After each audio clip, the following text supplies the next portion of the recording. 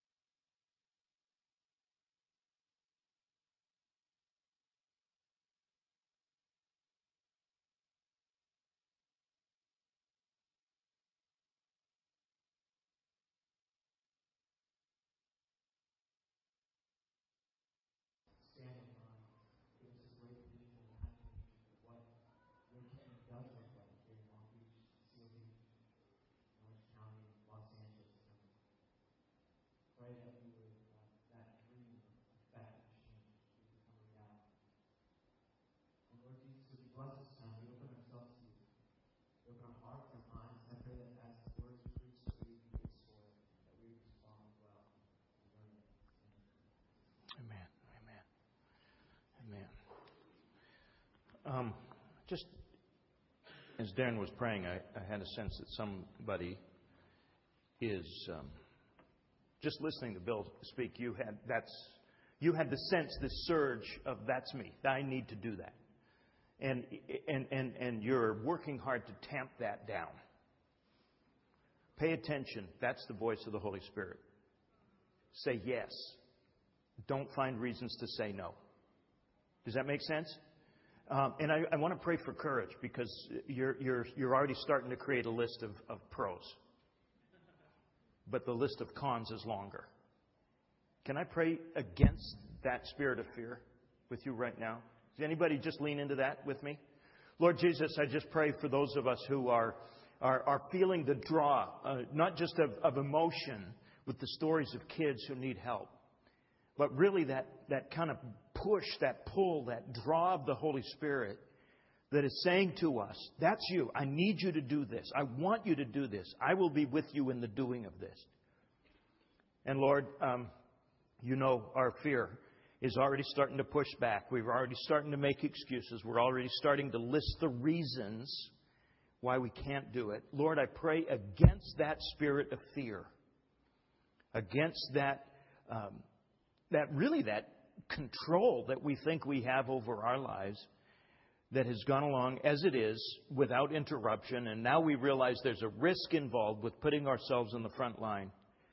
Lord, I pray against the spirit of fear and for the spirit of love, which pushes out fear. And give us the courage, Lord, even to just step into the meeting and get more information, but more specifically to sign up and become part of your transforming presence in this city. In Jesus' name, amen. Amen. So over the last couple of 3 weeks, we have begun what for us I think will be a 14, 15, 16-week series on loving God and loving self and loving neighbor. And so in last week, Peter led us through a reflection on what it means for God to be present as Moses becomes aware that the name of God that he has been given in Exodus chapter 3 is not much of a name. We sing occasionally, we love to shout your name, oh God, Yahweh, Yahweh. It just means, it's literally the Hebrew verb of being. I am that I am, or I will be that I will be. So what kind of a name is it that when God is kind of teasing Moses with giving him a name, a memorial name, he calls it in Exodus 3, by which he can be known and upon whom he can call? What does it mean when God says to him, my name is the verb of being? What does that mean? I think it means what you probably are already starting to think it means, was Peter unpacked it last week. That means that wherever you are, I am. That because you are, I am. That as long as you exist because I am. There is no other entity, being in the universe that exists except I am. Does that make sense? That the fact of existence is rooted in the name of God. That there is no other independent reality. Everything exists because He does. This, of course, is the Genesis 1 story of creation and so on and so forth. So the question of what is your name raises a whole series of other questions for us, right? What do you like? What is your name? And what do you like? Are the two key questions that Moses wants answered. So he has the answer to the first question. What is your name? My name is Yahweh. I will be with you. Which is, by the way, unique in the ancient Near Eastern world. Gods were anchored to land.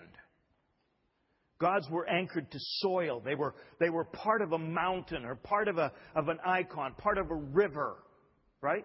They're the thing that helped people understand how to manage their reality. So the God was anchored to a location.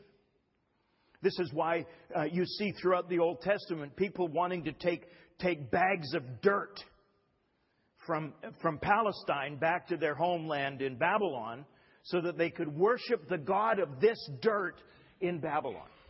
The story of the king Naaman who comes and wants to be cleansed of his leprosy. And you see this kind of thing going on and on. And one of the things that Moses has to keep reminding his people is there's nowhere you can go that God isn't. That He is present. He is the very essence of existence. Paul says it this way in the New Testament.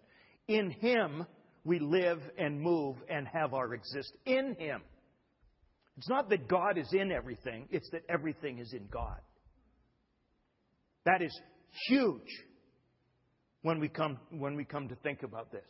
So now that we come to that awareness, the question is, what do you like?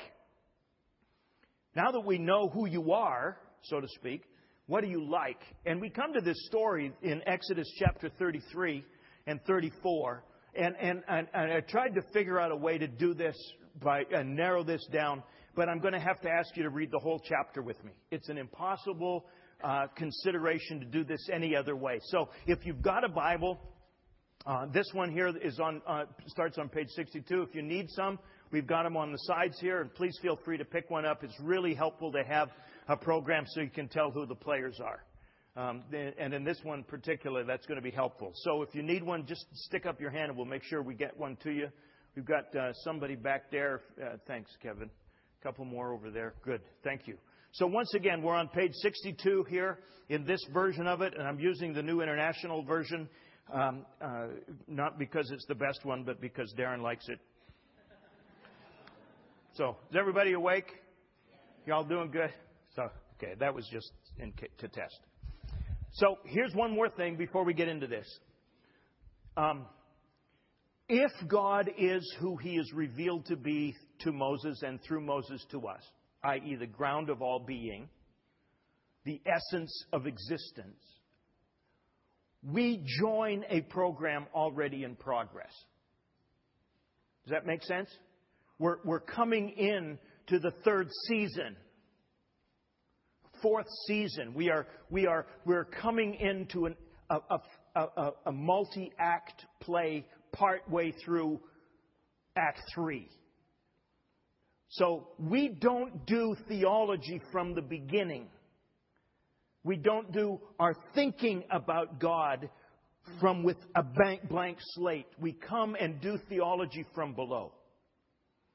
We do theology from our perspective. How many of you know that you've got a perspective?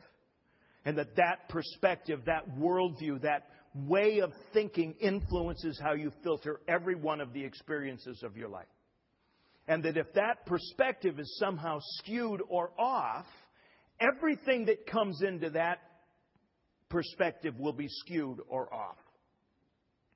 So that's why these early stories in Genesis are so important to us. We want to get the foundation right so that the prism of the lens of our understanding of who God is and what He is doing is right. Because if we get it wrong, we will be not just wrong in our thinking, but because our thinking has application to our living, we'll be wrong in our acting too. Does that make sense? So as we look at this story, I want you to realize we're looking at this from below. And second of all, we are dealing with a narrative people, an oral people, not a written culture, but a story culture. They believe that the best way to contain real truth, not just the facts about something, but the truth about something, was through story. They consigned things that weren't that important to paper, to papyrus, to shards of pottery. That's why when we see these when we do these excavations, it's not uncommon to find shopping lists scraped into the clay of a broken pot. You just put stuff on material that's going to be thrown away, that's going to disappear. But if you want something to carry your culture, you tell stories. You tell stories. Right? And so if I were to ask you what the story of your family is, you could probably give me a list of dates and names that would give me a snapshot as to where you came from and who you're related to in the family tree. But if you really wanted me to know your culture, what would you do?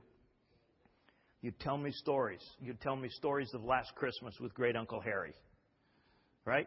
Or you tell me the story of a great-grandfather who came over, stowed in a boat somewhere, smuggled. Or you tell the story, and that story helps me to know who you are. Right? If you go to the South, and if I were to go to the South of the country, and somebody were to ask me who I was, I would not use my name, Dogterum. Because there's 5 of us in the entire North American continent. Dutch people are not, we're more in Canada, right? But if I wanted you to know who I was, I would say my mom's maiden name was Trenham. Now, that doesn't mean anything to you. But if you were in the South, you would see my name emblazoned on statues and with streets named after them. Because I had a great uncle who fought as a Civil War, wrong side, but nonetheless, Civil War veteran in the South, Robert Trenham. Right? So when you hear the stories, and I'm sorry for taking so much time to set this up, but this story is so important, and I'm going to snapshot it real quick, so don't panic. Right? But it's so important that you understand. We do theology from below. That means our perspective is shaped from that. And second of all, we do theology by story. That means it's really hard to argue with. You don't argue with story. You just hear them and tell them and are shaped by them. So here's the story. In Exodus, so far we have been delivered from Pharaoh and Egypt. We are now camped around the mountain of God, Horeb, and God has given us the 10 commandments, the 10 words, the 10 rules of the game, the 10 standards of covenant that He has bound Himself to. While He is doing that, we have been down at the base of the mountain partying. Because Moses, the guy from whom we are receiving these 10 words, has been gone for a little bit longer than we feel comfortable with. He's been up there for almost a month and a half. And we're not sure if, he got incinerated by that first lightning strike that we saw. We don't know. And in the meantime, we're starting to panic because things are getting out of hand here. So we go to Moses' brother, Aaron. And when I say we, what's the point of story? It's not about them. It's about us. It's our story. That's why it's here. Right? So when we panic, what do? We want to put handles onto our experience and manage them some way. Those are called gods. Those are called idols. And Aaron, afraid of the mob mentality, decided to acquiesce, to give in to the demands of the people for a God that they could manage. And so he invited us all to take our jewelry, throw it into the fire, and out popped this golden calf. And we were making merry around it when Moses comes down the mountain. Right? So the very first commandment, not to have any other gods before Him, we have violated before we even had the word. Right? Commandments are broken. 3,000 of us die as penalty for that worship. And now Moses has heard from God. All right, look, this is where we pick it up. All right, verse 1, chapter 33, it says this. It says, there we go. Then the Lord said to Moses, leave this place, you and the people you brought up out of Egypt, by the way, notice the differentiating that's talking to, who brought them up out of Egypt? Moses did, and God did. But now it's, they're your people. You brought them up, and this is going to play out as we go through the story. You brought them out of Egypt, and go to the land I promised on oath to give to Abraham, Isaac, and Jacob, saying, I will give it to your descendants. Go up to the land flowing with milk and honey. And here's the problem. I will not go with you because you are a stiff-necked people, and I might destroy you on the way. Now remember, who has God revealed himself to Moses to be? The God out of whose presence you can never go.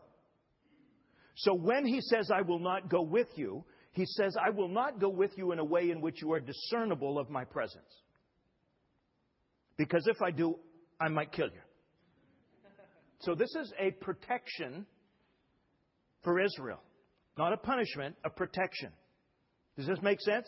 He is still going to fulfill his promises, but if I go, you might die before I get a chance to do that. Why? Because you are a stiff-necked people. I suspect this golden calf is not the last we're going to hear of this. Right? So, when the people heard these distressing words, they began to mourn, and nobody put on any ornaments. In other words, this idea of rejoicing for moving forward into the new season. Nobody put on any ornaments. Now, Moses used to take a tent and pitch it outside the camp some distance away and called it the tent of meeting. And anyone inquiring of the Lord would go to the tent of meeting outside the camp. And whenever Moses went out to the tent, all the people rose and stood at the entrances to their tents, watching Moses until he entered the tent. As Moses went into the tent, the pillar of cloud, which was symbolizing the presence of God, would come down and stay at the entrance while the Lord spoke with Moses. Whenever the people saw the pillar of cloud standing at the entrance to the tent, they all stood and worshiped, each at the entrance to his tent. Now listen to this line. The Lord would speak to Moses face to face as a man speaks with his friend. The Lord would speak to Moses face to face as a man speaks with his friend. Then Moses would return to the camp, but his young aide Joshua, the son of Nun, did not leave the tent. So then Moses said to the Lord, you have been telling me, lead these people, but you have not let me know whom you will send with me. You have said, I know you by name. You have found favor with me. I love this line now. Remember the last line? Spoke to Moses, friend to friend. Now, who also is going to take advantage of the friendship? If you are pleased with me, if you're my friend, teach me your ways that I may know you and continue to find favor with you. Now, what is Moses asking for here? He's asking to know God. He's asking for a relationship of intimacy with God. He's not asking God to go with them. Moses has been told by God to leave. Notice this. I love this, the way this story works. Because you can't ask directly. Right? In the ancient Near Eastern culture, a direct request would be an insult. So you have to let the other one come to the conclusion himself. Do you see what he's doing here? Does anybody else find this fascinating? Sorry, this is so exciting to me. I got to back up here. Okay, so you see here just this interplay of Middle Eastern culture. It's the same today. You can't make a direct request. You have to let people think this was their idea all along. Right? So, Moses, you go on. I'm not going with you. Oh, Lord, I just want to know you more. I love you, Lord. I want to know you more. If I'm your friend, please show me your ways. Let me know you. Now, God is thinking, how can I do that, which I want so desperately to do, if he's leaving and I'm not? You see the strategy? Now, how do you get away with that with the living God, who is the very ground of your existence? You risk relationship. Is that making sense? So, Moses is leaving. He wants God to teach him His ways. What is the only way this can happen? If God goes with them. So he says what? My presence will go with you and I will give you rest. Go ahead and the next one there. Then Moses said to him, I love this, if your presence does not go with us. Now remember, what has God just said? And so what is Moses now saying? I will go if... Wait. This is Almighty God speaking here. There's no if. When He says things, things happen. Right? Now notice where Moses is going with this. If your presence does not go with us, do not send us up from here. How will anyone know that you are pleased with me and with your people? What? Unless you go with us. Who's God pleased with? Who's He not pleased with? What is Moses doing? He is joining himself, with whom God is pleased, to God's people with whom God is not pleased. He is interposing himself between God and the people. It's not the first nor the last time he will do this. He is essentially saying, you have to get through me to get to them. Now, do you understand why this is in story form? This would be really hard to get into a systematic theology somewhere. This is a story. So God says, how will anyone... Oh, by the way, please notice the secondary implication of Moses' logic here. Who is Moses concerned with? He is concerned with God's character outside of Israel. What are the nations? What are the other people? What are the other gods going to say if you bring us out here and abandon us? If you bring us out here and kill us? Your name's not going to be very highly regarded if you do that. Fundamentally is what he's saying. How will anyone know that you are pleased with me and with your people unless you go with us? What else will distinguish me and your people from all the other people on the earth except your presence? And the Lord said to Moses, I will do the very thing you have asked. Please notice, did Moses ask? If you read through the narrative carefully, he did not ask for one thing except to what? Show me your ways. I want to know you. You see? I will do the very thing you have asked because I am pleased with you. I love this. And I know you by name. This is different than God's knowing about Moses. This is different than God's knowing the chemical composition of Moses' body as a physician or a biologist or whatever. This is about relationship. Do you get the sense of this?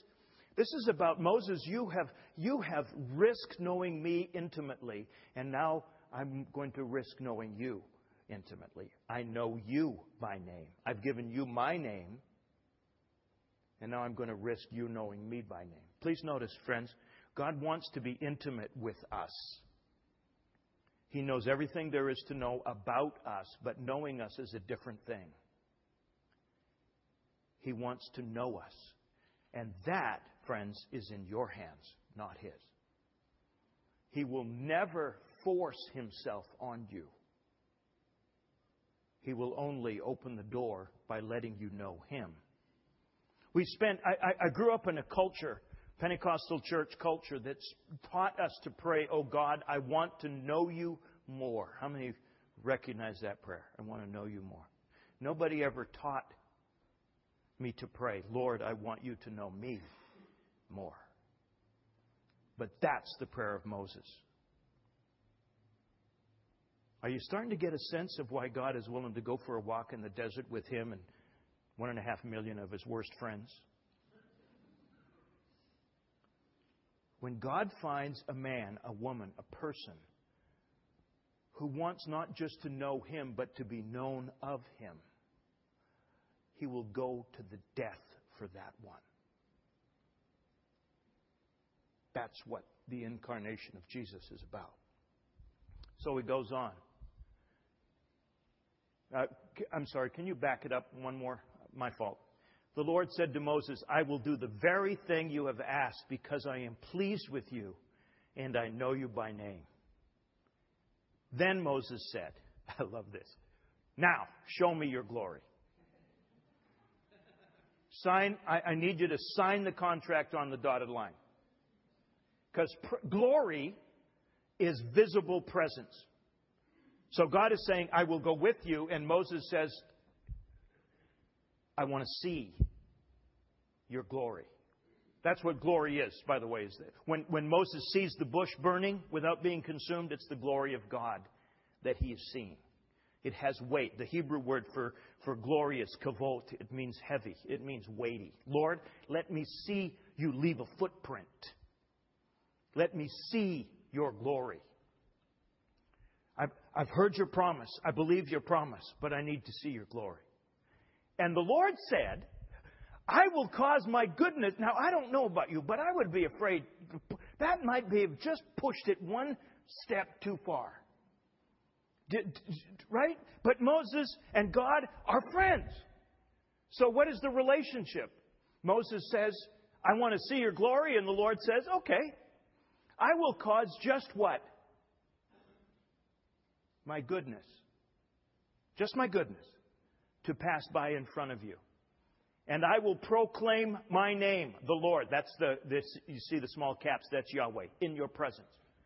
I will have mercy on whom I will have mercy. I will have compassion on whom I will have compassion. But you cannot see my face, for no one may see me and live. Go ahead. Then the Lord said, there is a place near me where you may stand on a rock. When my glory passes by, I will put you in a cleft in the rock and cover you with my hand until I have passed by. Then I will remove my hand and you will see my back, but my face must not be seen. That idea, then I will remove my hand and you will see my back. Literally, the Hebrew says, you will see where I just was. So he's not watching the retreating figure of God. He's seeing the space that has been disturbed by God's presence. You with me? And that's as much as he can handle. Anything more direct than that will kill him. So God is I love the imagery. Do you see the delicacy of this? How God cares for a man, a woman, a person who longs to know Him and be known of Him. You can't see how can I work? Yeah, you can't. Okay, here's what we'll do. Stand by me on the mountain, which is, by the way, just a trip on its... How do you stand by God who is everywhere? Anyway, stand by me on the mountain. And there's a little bit of an opening, a cave in the rock. When I pass by, I'll put you in that cave, right? And then I'll cover the entrance to the cave with my hand. Right? And it's starting to get the feel that Moses is saying, I'm not sure I knew what I was asking for here. This is getting a little frightening, right? And when I pass by, I will remove my hand so that you can see the air disturbed where I just was.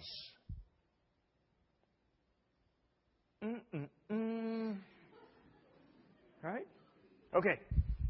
Then the Lord said to Moses, now chisel out 2 stone tablets like the first ones. I will write on them the words that were on the first tablets which you broke. I love that. Be ready in the morning, then come up to Mount Sinai. Present yourself to me there on the top of the mountain. So Moses chiseled out 2 stone tablets like the first ones, went up to Mount Sinai early in the morning as the Lord had commanded him. He carried the 2 stone tablets in his hands. Then the Lord came down in the cloud and stood there with him and proclaimed his name, the Lord. And he passed in front of Moses proclaiming, the Lord, the compassionate and gracious God, slow to anger, abounding in love and faithfulness, maintaining love to thousands, forgiving wickedness, rebellion, and sin, but not leaving the guilty unpunished. He punishes children and their children for the sin of the fathers to the third and fourth generation. I'm just going to sit with this one for a minute, because this is the essence of the answer to the question. I know who you are. What are you like? And the people who learn this are those who want not just to know God, but to be known of Him. He says, first of all, that He is the Lord. This is a declaration of His covenant name again. But then He says, the compassionate and gracious God. This is who He is. He's compassionate and He's gracious. He is slow to anger. He maintains and abounds in love and faithfulness, maintaining love to thousands, forgiving wickedness, rebellion, and sin. This is what our God is like. This is what He's like. Now notice how quickly we move to the last verse. The degree to which you live in the last verse instead of the first verse is the degree to which you have a level of intimacy with God and are risk not just knowing Him, but being known of Him. Please notice what He says. He does not leave the guilty unpunished. He punishes children and their children for the sin of the fathers to the third and fourth generation. What's He doing here? This sounds unreasonable, doesn't it? Please notice, this is story, first. Second, what God is saying here is simply describing reality. He's simply describing a certain kind of reality. If you live in the reality of a God who is compassionate and gracious, slow to anger, abounding in love and faithfulness, maintaining love to thousands, and forgiving wickedness, rebellion, and sin, if you live in that reality, you don't have to worry about verse 7b. Right? You don't have to worry about it. It's not about you. But if you choose to live in guilt, in rebellion against this God, why would you ever do that? I don't know. But you might, and if you do, guess what? It will have consequences, not just for you, but your kids and your kids after them. This isn't about generational sin. This is about family systems. This is a description of the way reality works. When a mother sets the trajectory of their family to know, love, honor, and serve God, that works itself out too. And if a child decides to rebel against their parents, God's saying, well, we can't have you both rebelling and experiencing the love and joy and kindness of God. So what are we going to do? We're going to let you go your own way. What? Oh, yeah. You don't have to follow Him. You don't have to honor Him. You don't have to worship Him. He's not going to force you to. You don't even have to know Him. But if you don't, you step into a very different kind of reality that will also continue on for your kids and your kids following them. Do you see why this is so troublesome to us? We want to live in rebellion without consequences. Sorry. It just doesn't work. That's to deny the nature of the reality of the God who is. That's not how He operates. If you get yourself, remember the image I've been using here, if you get the cylinder of your life sideways to the flow of grace and mercy still flows, but you don't get to share in the benefits of it. It feels oppositional to you. And that will translate down into the next generations. It's not punishment, it's reality. How many of you know what I'm talking about? And you can turn that anytime you want with repentance. In fact, by the time we get to the prophets in the 8th century, God will say, no longer will I visit the sins of the fathers on their children. Everybody will have the opportunity. But this is in this part of the journey. So intimacy brings the risk of knowing and being known. And Moses here is invited in the description of this kind of reality to reveal a God who is what? What's He like? He's compassionate. He's gracious. He's slow to anger. He's abounding in love and faithfulness. He maintains love to thousands. Literally, the Hebrew in behind that is thousands of generations. He forgives wickedness, rebellion, and sin. Anybody else beside me grateful for that reality of the God who is? This is what He's like. This is what He's like. Let me say this again. This is what He is like. Now, He is also willing to let you walk away if you wish. And we can't pretend that's not so. But if you do, remember, this is going to trip you up for the next 2 or 3 generations. He's filled with this kind of loving kindness. How did Moses get to know God this way? By a willingness to be known of God. The series that we're in is called Loving God, Loving Neighbor, Loving Self. It builds off the Shema. I did a couple of weeks ago on that. Jesus' statement, of course. What is the greatest commandments? What sums everything up? And here's what Jesus says. You don't have to worry about verse 7b if you love the God of verse 6 and 7a. Remember what we said? Love orients us to a certain way of life and living. If we're afraid of God, it's because we don't know Him. Because to know Him is to love Him. And Moses has just said to us, actually it works the other way. To love Him is to know Him. This is why Jesus doesn't say, believe the right things about God. He says, love Him. If you get that orientation right, you will begin to lean into the knowing of God. And you will discover Him to be gracious and compassionate, slow to anger, abounding in love and faithfulness, maintaining love to thousands, forgiving wickedness, rebellion, and sin, which is good news for the kinds of people we are. The 2 key words here that I want you to notice are compassionate and gracious. These are the Hebrew words chesed and chemet. These are the characteristic words by which God will be known. Those 2 words, if you do a word study on loving kindness and tender mercy, which is how they're usually translated, or compassion and graciousness, you will see that all the way through the Old Testament. This is who God is. This is His middle name.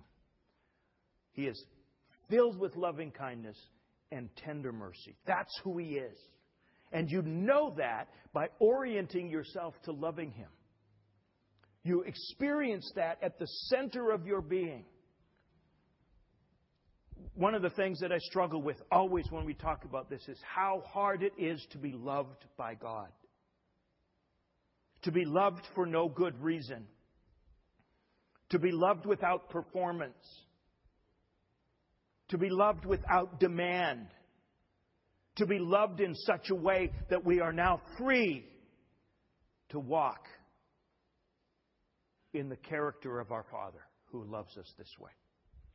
It's really hard to be loved that way, isn't it? Can you? Anybody else feel the clenching? And the realization to be loved that way means I just don't have any control. That's the problem, isn't it? We want to be loved for something in us. And He says to us, there is plenty in you. But I don't love you for what's in you. I love you for who I am. Now, frankly, for people who look in the mirror and know what's actually in them, that's really good news. He doesn't treat us as we deserve. He doesn't treat us as our sins deserve. He treats us out of His character, not out of ours. That's good news. Right? That's good news. So Moses is inviting us to know this God. To have the courage, to have the boldness, to love Him with all of our heart and soul and mind and strength. Because Moses knows if we love Him this way, if we love Him with our whole being, guess what? We will discover Him to be kind and gracious, filled with loving kindness and tender mercy, slow to anger, abounding in love and faithfulness, maintaining love to thousands, forgiving wickedness, rebellion, sin. That's what we will discover if we risk knowing and being known, if we risk loving and being loved. If we risk. So here we have this contrast between the people of God who hold themselves at distance because they're afraid, who never learn who God really is, and Moses, who is willing to step in boldly where angels fear to tread, speaking with God friend to friend, loving Him with all his heart, soul, mind, and strength. Moses has nothing to lose. What do you have to lose? What control do you have to give up in order to know this God this way? Does that make sense? Now here's what's fascinating to me, and with this I'm going to come to conclusion. The words chesed and chemet, as I mentioned, are literally scattered throughout the remainder of the Old Testament as the two covenant language characteristics of God. I will dwell in the house of the Lord. His mercy and faithfulness, the end of Psalm 23. Same words, right? When those words get translated from Hebrew into Greek, and then from Greek into English, they get translated grace and truth. Grace and truth. These are the two primary characteristics of our God. Now I want you to notice what John does with this in John chapter 1. Go ahead, please. In the beginning was the Word, and the Word was with God, and the Word was God. He was with God in the beginning. Through Him all things were made. Without Him nothing was made that has been made. In Him was life, and that life was the light of men. The light shines in the darkness, but the darkness has not understood it. The Word became flesh. That Word, that Logos, that one that was with God in the beginning, that Word became flesh and made His dwelling among us. And we have seen His glory. We have seen His glory. The glory of the one and only, the one who came from the Father, full of grace and truth. Chesed and chemet. We, like Moses, have seen His glory. And as we draw near to Jesus, who is the incarnation of this God whom Moses prayed to know, He is not waiting any longer for us to come to Him. He has come to us. And as we draw near to Him, we see His glory. Glory of the only begotten of the Father. Glory of the one and only begotten. And what do we see of Him? He is full of grace and truth. And then I love this little line. No one has ever seen God. But God, the one and only, the Logos, the Word, who is at the Father's side, has made Him known. And behind this, the Greek is, has exegeted Him perfectly. Do you want to know what God the Father is really like? Because please notice, we have to push back, don't we, against a culture of misunderstanding of the Old Testament God. He's angry, He's bitter, He's vengeful, He's punishing, He's this. And Jesus is not like Him at all. No, you don't understand. Jesus is the most like Him of any human being on the face of the earth. He embodies Him perfectly. He is filled with grace and truth, the very things that make God God. He unpacks. If you want to know what God the Father in the Old Testament is like, get to know Jesus really well. Filter your understanding of the Old Testament God through the lens of your relationship with Jesus. And you'll be on the right track. It's a risk. It's a risk. Are you up for it? Let's pray. Thank you, Lord Jesus, for the privilege that's ours to know You and to be known of You. It is terrifying, oh Lord, for us to sit in that reality. For us to be aware, oh Lord, that you have capacity, because we exist in you, to stop thinking of us and we cease to be. Lord, I pray that we won't live in fear of you, but rather that we would live in awe of you. Honestly, respectful of your majesty, but willing to respect you enough to take you seriously when you say that you want to know us and you want to be known of us. Not just at a religious level of difference and distance, but at the very center of who we are. You want to come into the unexplored passages of our lives and let your loving kindness, your tender mercy, illumine that. Forgive that darkness, those sins, that rebellion. And we recognize, Lord, we have lived, many of us ourselves, the fact that if we don't take advantage of that knowing and being known, we will live in darkness, and it will translate to those who follow us. Oh God, please help us to know you, to walk with you.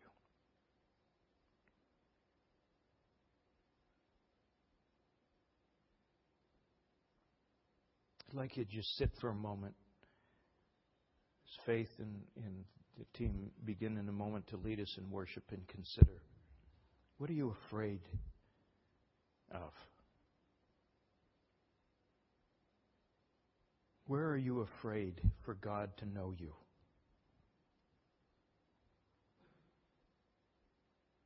What are the places in which trust is so hard for you?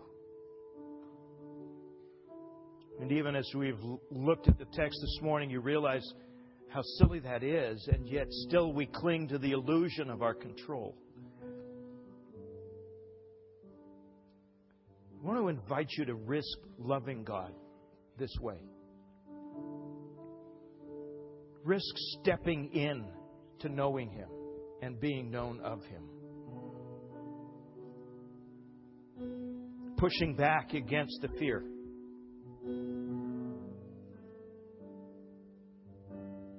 As we enter into worship, if you want to come and find a place to pray and somebody to pray with you, feel free to do that. If you want to make your way to the altar, to the cross, to the table, elements of communion, you can feel free to do that. If you want to invite somebody you're with just to pray with you against that fear that paralyzes you from love, and let love drive out that fear.